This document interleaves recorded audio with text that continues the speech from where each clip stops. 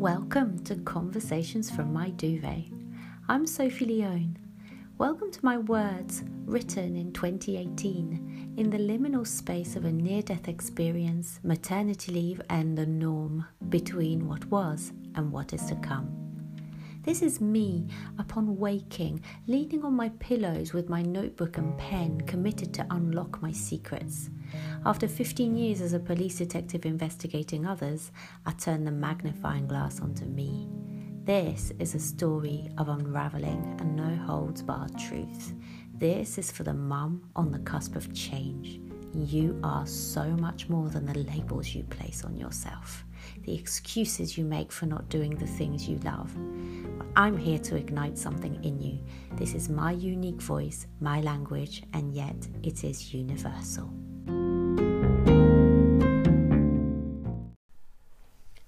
How to find my way home. Wednesday, the 6th of June, 2018. 0800 hours-ish. I'm already feeling a little rushed. I need to slow myself down. I went to bed just a little bit too late and I can hear that Ellie's moaning, and that's why I feel rushed, because I know I do not have long. And I'd love to get a stretch in and to breathe. Oh, I've been missing this.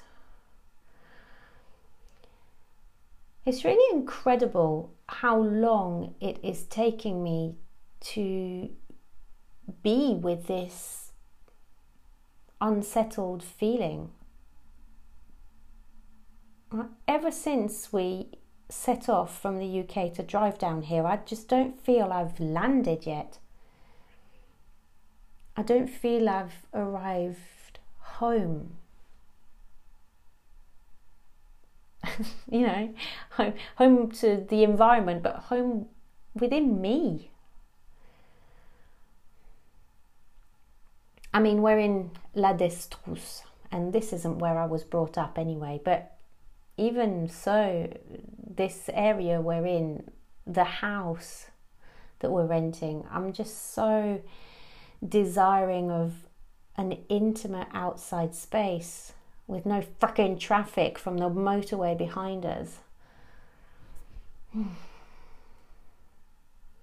And it is so wonderful to spend time with my family, but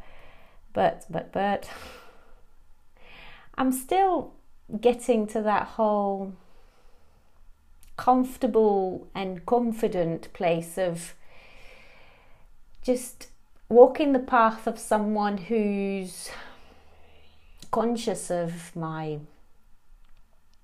actions and my words. Someone who consciously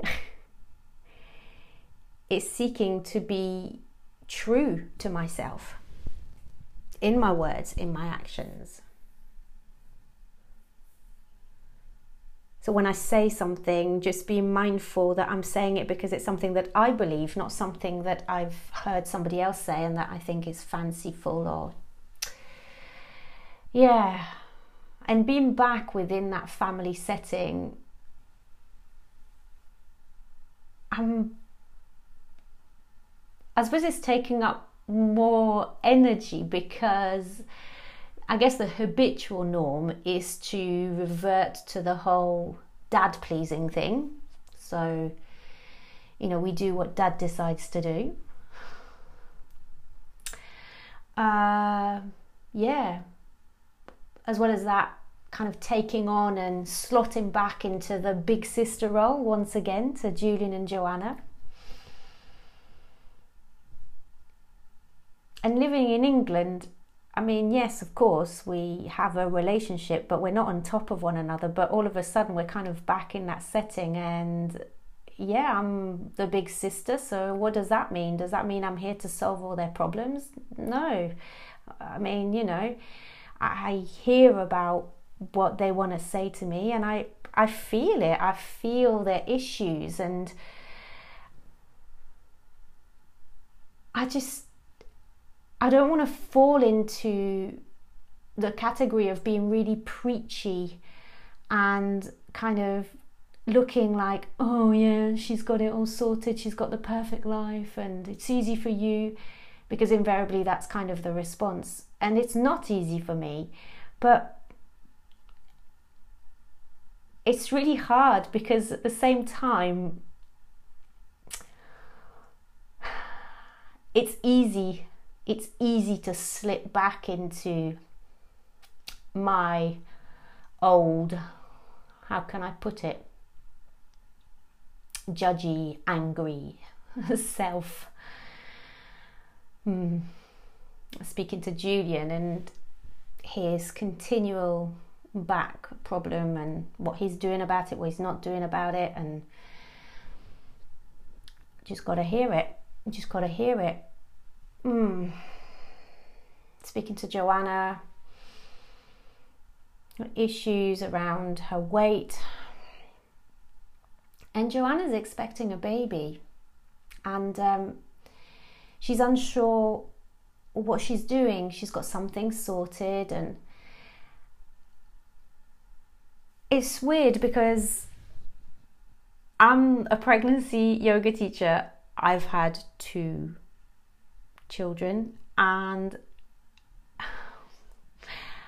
it's like, because of our relationship being so long distance and us seemingly just being different, I don't know what this difference is or even when it comes from, but basically it's like I feel that I kind of walk on eggshells, and I want to help her. I want to offer her a pregnancy yoga session, but I know how she feels about the yoga, and I just, I don't want to offend her,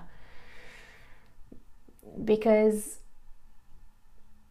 there's this old saying, in my family about having the Leon character, the Leon mood, and the hothead, and it doesn't take a lot to either her be offended or for me to be offended, and then sparks fly. And that's not what I'm after. That's not, it's like we are so much more than that superficial level, because ultimately we all want the best for one another. And so all I can do is just pray and put it out there to the universe to kind of give me signs, to guide me through how to navigate this, really. And whereas like in the UK, I've been used to finding my space in order to feel where I am, to reconnect every day, like when I feel that, it's like it's gone a bit too far, I'm just not feeling much at the moment, because everything's just too busy, and I need to just find this recommitment to slowing down within the schedule that we're in here. I mean, because really the slowing down is where I find my peace. It's where my creativity lies. And I'm just not finding it within this routine that we have here at the moment. It will come. I'll find it because I'm looking for it. And I know when I look, I find. But just to reclaim that trust and that connection, that's something that I have to do. And as for those slower times, to breathe in silence, it's a matter of just finding an appropriate time to do it. Like when the kids are napping. Those are the ideal times to do it. Or even the evenings.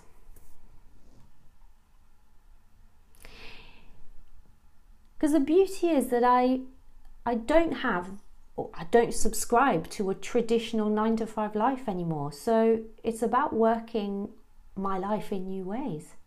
So there's no reason why I couldn't get up a little early here. I just have to be in bed earlier. It's weird, there's only an hour's difference between the UK and France, but it seems to have made me feel out of control. Like all of a sudden it's like, whoa, where's that hour gone? I just need to accept what is. And I thought I had. It's like having seen the map, but not knowing which way to go first. And still finding a way to hit those areas on the map. I'm really super pleased to have seen this map though. I feel quite blessed. And this whole process of writing it out every single day is showing me and teaching me to slow down. I have to slow down before all hell breaks loose with the kids waking up. There is no option.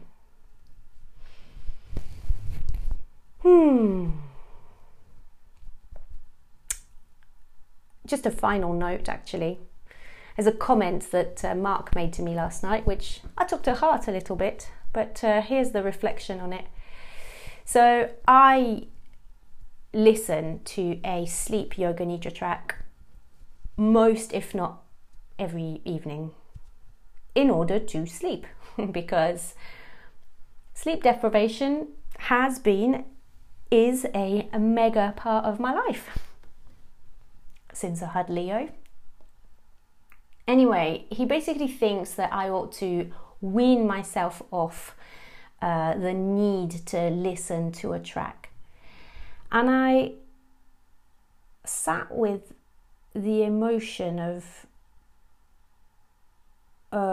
when he told me this, like what I felt from it. And I didn't like it. I felt judged, like I was addicted to something. And I really wanted to lash out at him, but then, there would have been no use in that. And the point is, I absolutely love Yoga Nidra. And Yoga Nidra is 100% part of the change that is taking place in me right now. It's helping me slow down, it's helping me see clarity, and it's opening up things that make me feel alive. And why would I deny myself something that makes me feel like that? So maybe he feels this change as well, and maybe he's not too comfortable with that. But anyway, we'll see where that goes. What I do know is that I love Yoga Nidra, and that ain't going anywhere, and that's for sure.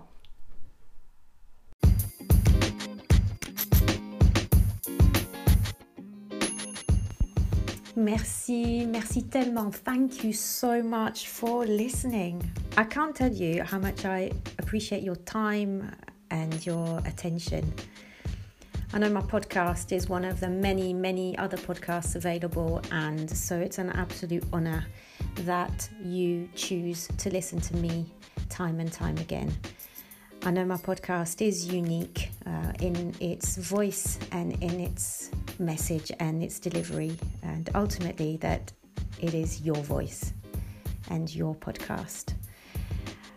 I would be really grateful if you would subscribe to Apple Podcasts and leave a review with how Conversations from My Duvet is making a difference to your life. That would be super amazing. Thank you again so much. Lots of love.